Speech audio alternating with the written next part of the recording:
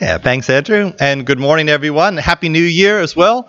It's always good to be with you. And this is my first time preaching now that we're back home again since the renovation. So great to be with you.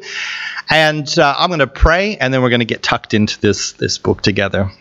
Heavenly Father, thank you so much for your word that feeds us. Open my mouth to speak, open our ears to hear, and help us to respond according to your will. And we pray these things in Christ's name. Amen. So I want to begin with my own apology. Because I'm from an American background, I'm going to say Philemon. I can't change now, so just get used to that. Philemon is this wonderful little hidden treasure, the shortest book, the shortest letter that Paul has written. And I'm preaching in 3 services today, and so I'm working with a lot of different service directors and coordinators and leaders, and they've all said to me, I don't know anything about this book. And so I want to begin just with an overview so we know what it is that we're looking at before we realize what it has to say to us. So I've put up a few slides just to help us along the way for those of you who like a little bit of an outline. But as we've heard, there's 25 verses. It's the shortest letter of Paul. It's also his most personal letter. I'm not sure if you're aware that normally when Paul writes a letter, the you that he speaks about, you, is a plural you. He's speaking to the whole church. But in this letter, the you is a singular you. Even though it's meant to be read out to the whole church, he is speaking mostly to Philemon throughout this letter. So it's addressed to him, but also meant to be read out to the house church, which is in Colossae. It also received Paul's letter to the Colossians. In fact, this letter, Philemon, and the Colossian letter were delivered at the same time to this church, guess what? By the slave that it's written about. He takes in his own hands the letter of Philemon, the letter of the Colossians, and delivers it to the home church. We know that it was written while Paul was in prison, and he refers to himself not as an apostle, but as a prisoner and as an old man, and that will be significant. And I've mentioned that it's delivered by the runaway slave addressed in this letter.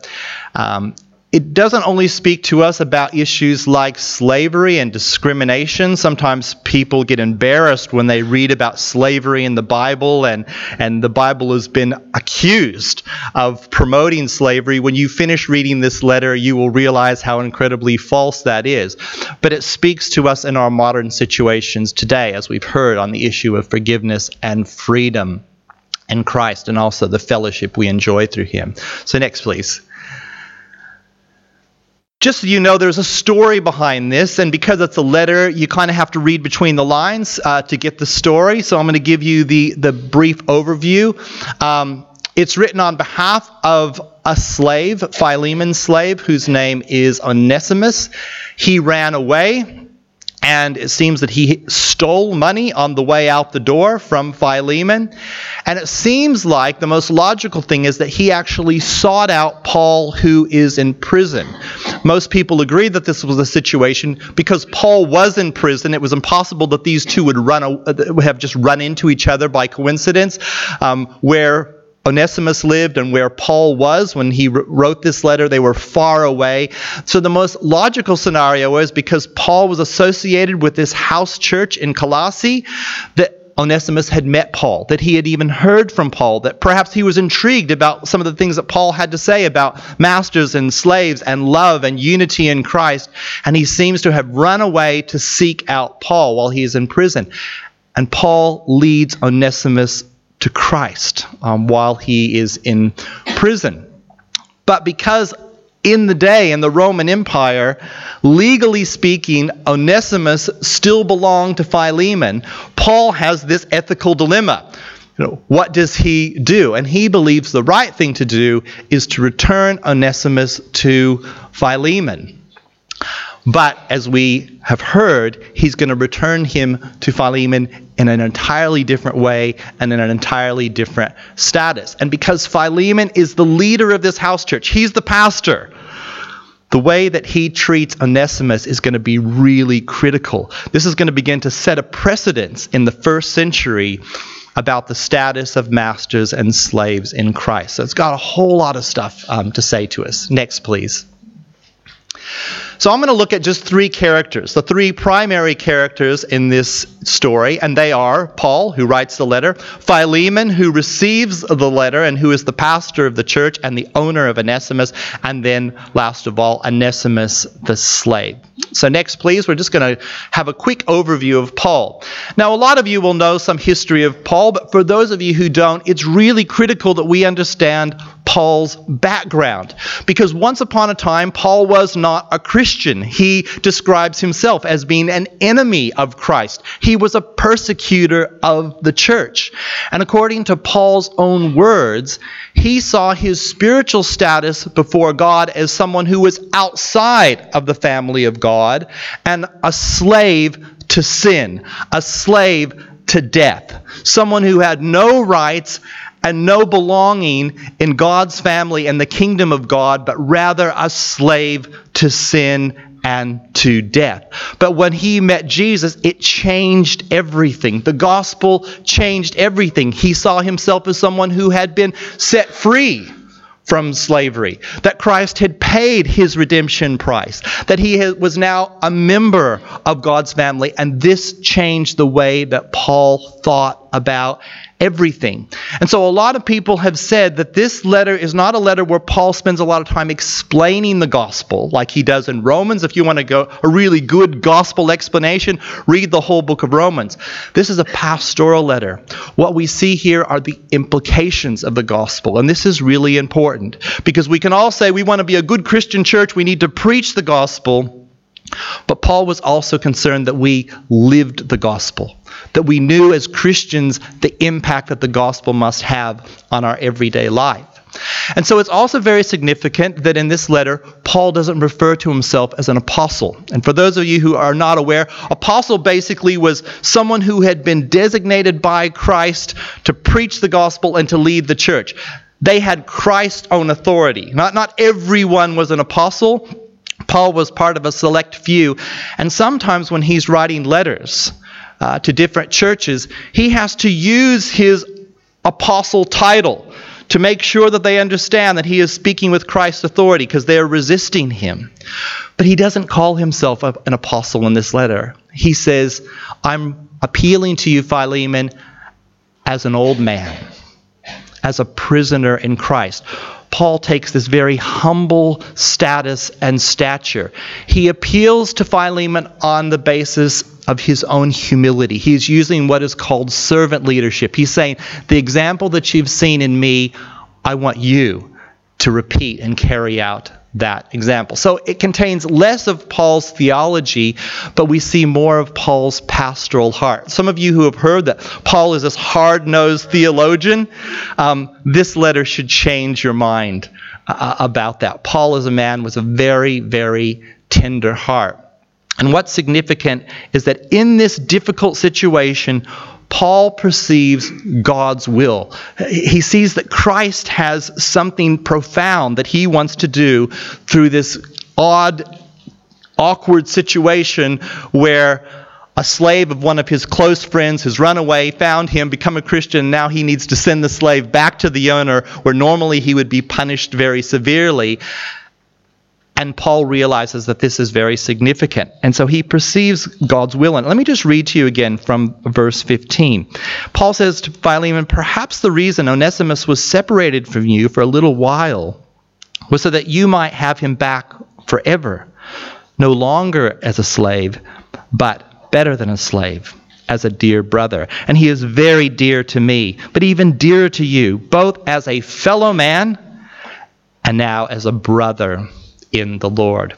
Next slide, please. So now I want us to look at Philemon and Onesimus, but we also have to understand a little bit of the context of slavery in the ancient world. And we could do, a whole lecture on this, but we don't have time today. It's just that because the Old Testament and the New Testament both talk about slavery, and sometimes as Christians we're a little bit cringy about it, this is not to justify slavery, it's just to put it inside of its context so that we understand what we're talking about. So we can just go to our next slide. Let me give you just a few facts. And the most key important fact is that in the ancient world, not all slavery was the same. In fact, the biblical word for servant and slave are exactly the same word. So translators have to work out whether to use the word servant, which sometimes they do when they want to give it a softer edge, or slave. But the reality is it's exactly the same word. And as those two pictures you've seen, which are actually, you can find them in museums, they are kind of statues and reliefs of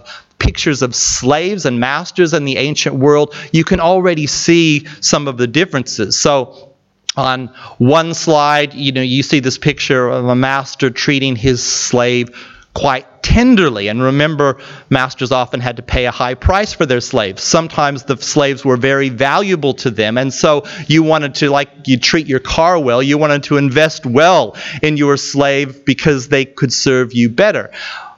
I want you to think about Daniel or Joseph in the Old Testament and the way they started off as prisoners and slaves, but they were elevated to very high positions. But then you can see in the other picture of slavery, depending on who got them and where they were, they could be treated just like cattle. And I want you to think about Israel in Egypt. And because they were numerous and there were lots of them, they were treated harshly. When one wore out, they could be thrown, over the hill and there would be another one to take their place. So where the slave landed had everything to do with how they were going to be treated and their status. So let me just give a few more facts if we just move on to our next slide. So in the ancient world, slavery was widespread in all societies, including in Israel. In the Roman Empire, which is significant because Philemon is a letter that was written into the Roman Empire in the 1st century. The estimates are that more than a quarter of the population, some scholars say it was higher than that, but at least a quarter of the population were enslaved, and slavery formed the backbone of the economy. And so this is a significant thing for us to think about, and I like that one scholar compared slavery to modern vehicles. So if you can think about anything today that runs from petrol or from coal, planes, trains, and automobiles, imagine that if today they said, you know what, these vehicles, they run on petrol, fossil fuels, and everything, we need to get rid of them today. And so they just abolished all cars and all planes and all trains. What would it do to society and what would it do to the economy? Well, I wouldn't be here today because I wouldn't have been able to get down here from Springwood, and people wouldn't go to work. People couldn't travel from one place to another and overseas and all of that. It would grind everything to a halt. And so one of the challenges for the church in the 1st century was to transform slavery, to transform its meaning, to transform the dignity of slaves from the inside, rather than having a civil war and trying to abolish it from the outside. So we know that slavery was a big enough issue even in New Testament times because Paul writes about it and Peter writes about it. It's just assumed that sitting there in every church there were masters and slaves, and that's why in books like Ephesians and Philemon and Colossians and Paul's letter to Peter's letter to the church, that he talks to masters and slaves about how they are to treat one another because it was very common. But Jesus in the New Testament gives slaves a new status and begins to transform things from within the inside. And a lot of historians today say that it was Christianity that was the major force that slowly but surely helped to abolish slavery from the face of the earth. So, just a little bit of context, if we can go on to our next slide. Now we're going to look at Philemon, who is the recipient of this letter and also the slave owner. Next slide, please. I loved what one scholar said about this letter, that in this letter you can see Paul with an arm around Philemon and his other arm around Onesimus. And I thought that was such a beautiful way to explain this letter. As if you have two children, as I did, and they were growing up and they would fight sometimes, and every now and again you need to put your arm around both of them to let them know, I love you both. And you might be competing, but you are both my children, and I want you to come together. Well, Paul has one of his arms around Philemon, and he calls him a dear friend and a fellow worker. Let me just remind you of some of what Paul has said from verse 4. I always thank my God as I remember you in my prayers, because I hear about your love for all his people and your faith in the Lord Jesus. I pray that your partnership with us in the faith may be effective in the deepening of your understanding of every good thing that we share for the sake of Christ. Your love has given me great joy and encouragement, because you, brother, have refreshed the hearts of the Lord's people. Philemon is a good man, a loving man, and a dear friend of Paul's. But Philemon is also a slave owner. Let me read again to you from verse 8. Therefore, although in Christ I could be bold, and I could order you to do what you ought to do, yet I prefer to appeal to you on the basis of love. It is none other than Paul, an old man and a prisoner of Christ. On that basis, I appeal to you for my son, Onesimus, who became my son while I was in chains. Formerly he was useless to you, but now he has become useful both to you and to me. And I am sending him who is my very heart back to you. I would have liked to have kept him with me so that he could take your place in helping me while I'm in chains for the gospel. But I did not want to do anything without your consent, so that any favor that you would do would not seem forced, but would be voluntary. So Paul knows that because Philemon is a leader of this church, that the way he responds to this situation and this letter is going to have a massive precedent. And it's very interesting that at the end, we discover that it's Paul's hope that he is actually going to visit Philemon. He's going to say, set up a guest room for me. I want to see how you have responded. But he also expects that he will have done even more than what Paul asked. From verse 21, confident of your obedience, I write to you knowing that you will do even more than I ask. And one more thing, prepare a guest room for me, because I hope to be restored and answer to your prayers. So some people have said they read Philemon and Paul sort of twisting Philemon's arm to make him do it. But Paul is saying, actually, I'm saying these things to you, but as a good man and as a mature Christian, I already know you will not only do what I've asked you to do, but you will do more than that. Next slide, please. So that now brings us to the slave Onesimus, and we'll just look at a few facts about him next. So Onesimus was a slave, and it's really helpful if we know that his name literally means useful, which means it sounds like Philemon has probably given him his name, because useful is kind of a slave's name, isn't it? You are useful to me, I'll name you useful. And therefore you can see this play on words that goes throughout this letter. He became useless to Philemon. Useful became useless because he ran away from his master and he robbed him on the way out the door. But through Paul's witness in prison, when he says he became my son, and he says that twice here, he became my son, I'm sending him back to you now not as a slave but as a brother, it becomes clear that Paul leads Onesimus to faith in Jesus Christ. And so you can now see Paul putting his other arm around Onesimus. He says, you are my son. You are very dear to me. You are my partner in the gospel. You are very useful to me. And you notice that Paul says to him, you are my own heart. Verse 12, I am sending him who is my own heart back to you. Can you see what Paul is doing here? You know, he's got an arm around each of these people, and he's saying to Philemon, you are my partner. And Onesimus, you are my partner. Because Philemon was an older man like Paul. Philemon, you are my brother. Onesimus, you are my son. You know, we are united in the gospel. But because Philemon still technically owned Onesimus. In legal terms, it's important to understand, according to the Roman government, Onesimus had broken the law, he had run away from his master, and Philemon was free to do whatever he wanted to do with Onesimus. But Paul says, while that's true, legally speaking, he belongs to you, I want to appeal to a gospel principle. And this is really important for us who live in an age where the law doesn't always coincide with the gospel. Paul says, whatever the law says, that's fine, follow it. But there's a higher gospel principle. Technically, he belongs to you as your property, but I'm appealing to who he is in Christ.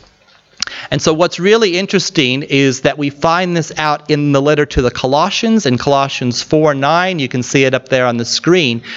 So he sends Onesimus back along with another helper by the name of Tychicus. And he says Tychicus is coming with Onesimus, our faithful and dear brother, who is one of you, writing to the whole church. And they will tell you everything that is happening to me. So now you can kind of see the tension of the story, right? Paul takes two pieces of Scripture, the book of Philemon and the book of Colossians, places it in the hand of Onesimus, the slave who has become his gospel partner and his dear son in his own heart, and says, take these back to Philemon and back to the church and have them read out for everyone to hear. It's going to be pretty important, the response that Paul gets to these letters. We'll just go to our next slide. So what do we do with these, with a book like this? And I was going through and I was looking at what some other scholars and students did, and I came across this slide, and I thought, this guy, whoever he is, nailed it. Philemon, it's a book about forgiveness and freedom and friendship and fellowship in Christ. I thought he's got it, and he's managed to do something that starts with all F. So I'm just going to steal it, but I'm going to do it in a slightly different order so that it sort of follows chronologically as the letter pans out. So next slide. First of all, freedom. Paul says in verses 15 and 16, welcome Onesimus no longer as a slave, but as a fellow man and a dear brother in the Lord. And then in that other letter that Onesimus is carrying, the Colossian letter, Paul writes to the whole church, here in this church, there is no Greek or Jew, no Jew or Gentile. There's no circumcised or uncircumcised. And then notice he says, and there is no slave or free, because Christ is all and Christ is in all. When we put our faith in Jesus Christ and he became the head of our church, and his Spirit fills the slave and the free as well, and the Jew and the Gentile as well, and the rich and the poor, and the man and the woman as well, he makes us one in Christ. There is no longer slave or free. We have all become servants of Jesus Christ, and we have all been set free in Christ. It's a book that speaks about freedom. Next slide, please. Paul also says in the book of Colossians, and you can read more about this, but he says, masters, give to your servants, give to your slaves that which is just and that which is equal, knowing that you have a master in heaven. And in these instructions, you can see Paul starting to transform households who most had slaves within them from the inside. He says to the slaves, serve your master just like you were serving Christ, because Christ didn't come to be served but to serve. And masters, treat your slaves like members of your household, because you have a master, so treat them the way that you want to be treated, which leads us on to our next slide. It speaks about friendship, and I think a better word is fellowship. Friendship, sometimes we just speak about between two people. Fellowship really speaks about the relationships that we have as a whole church. Paul says in verse 17, so if you consider me a partner, he says to Philemon, welcome Onesimus as you would welcome me. In the first century world, hospitality was incredibly important, and the way that you treated and honored your guests said a lot about you. And so you can see now Paul is sending Onesimus back, and he's saying, But I'm not sending your slave back to you. I'm sending my son. Treat him well. I'm not sending your slave back to you. I am sending back my partner, my gospel partner to you. In fact, the one who is able to be with me while you're still back at home. Treat him well. In fact, what I am sending back to you is my own heart. Treat him well. Treat him as you would treat me. Love one another as you love your own self. Next slide. And finally, Paul speaks of forgiveness. He says, if Onesimus has done you any wrong or owes you anything, charge it to me. I, Paul, I'm signing this in my own hand. I'll pay it back. Not to mention that you, Philemon, owe me your very self. I do wish, brother, that I may have some benefit from you and the Lord. Refresh my heart. Again, Paul's appealing to two principles. One, the legal principle. Philemon has wronged you. He's robbed you. He owes you. So charge that to me. I will bear the consequences of Onesimus' sin. Unless you, as the pastor of the church, understand that you too have wronged your master.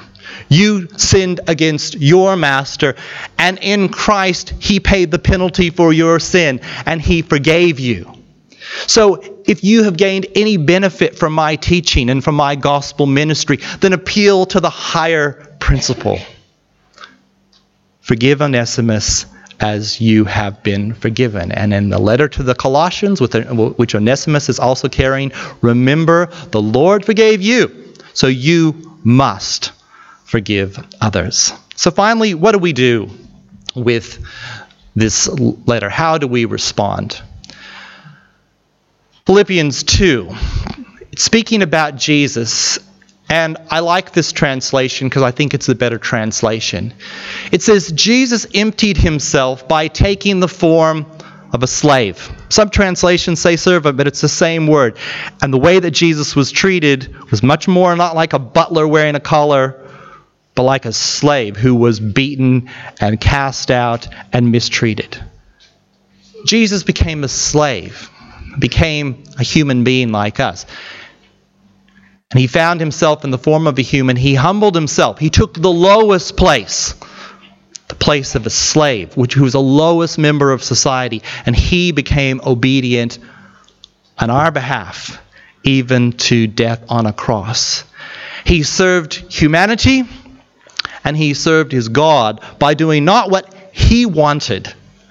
Father, if there's any other way, take this cup from me. But he gave up all for the benefit of his Father in heaven and for the good of his church. So our final slide then says, so let this mind be in you. And I just wanted to conclude by reading to you from a little bit more from Philippians, which I think concludes this well. And because I have to run off after this, let this be kind of our scripture and prayer of benediction. Paul writes to the Philippians, therefore, if you have any encouragement from being united with Christ, if there's any comfort from his love, if there is any common sharing in his spirit, if any tenderness and compassion, then make my joy complete by being like-minded, having the same love, being one in spirit, being one in mind. Don't do anything out of selfish ambition or vain conceit. Rather, in humility, value others above yourselves. Don't look only to your own interest, but each of you look to the interest of others. Let me pray. Heavenly Father, we thank you that Christ came to be a slave on our behalf, that through him you paid the redemption price for our sin so that we could be set free. that you took those of us who were slaves to sin and made us members of your own household, that you called us together into fellowship, whether we are male or female, regardless of our ethnic background or heritage, regardless of our economic status, regardless of anything else. You poured out your Spirit into us all, and you placed us in one family under the headship of Jesus Christ, who came not to be served, but to serve. Lord, we pray that the mind of Christ will live in us, that we will treat one another as better than ourselves, that we would serve one another on your behalf, and that we would declare to a guilty world the freedom that is ours in Christ. And we pray these things in his name. Amen.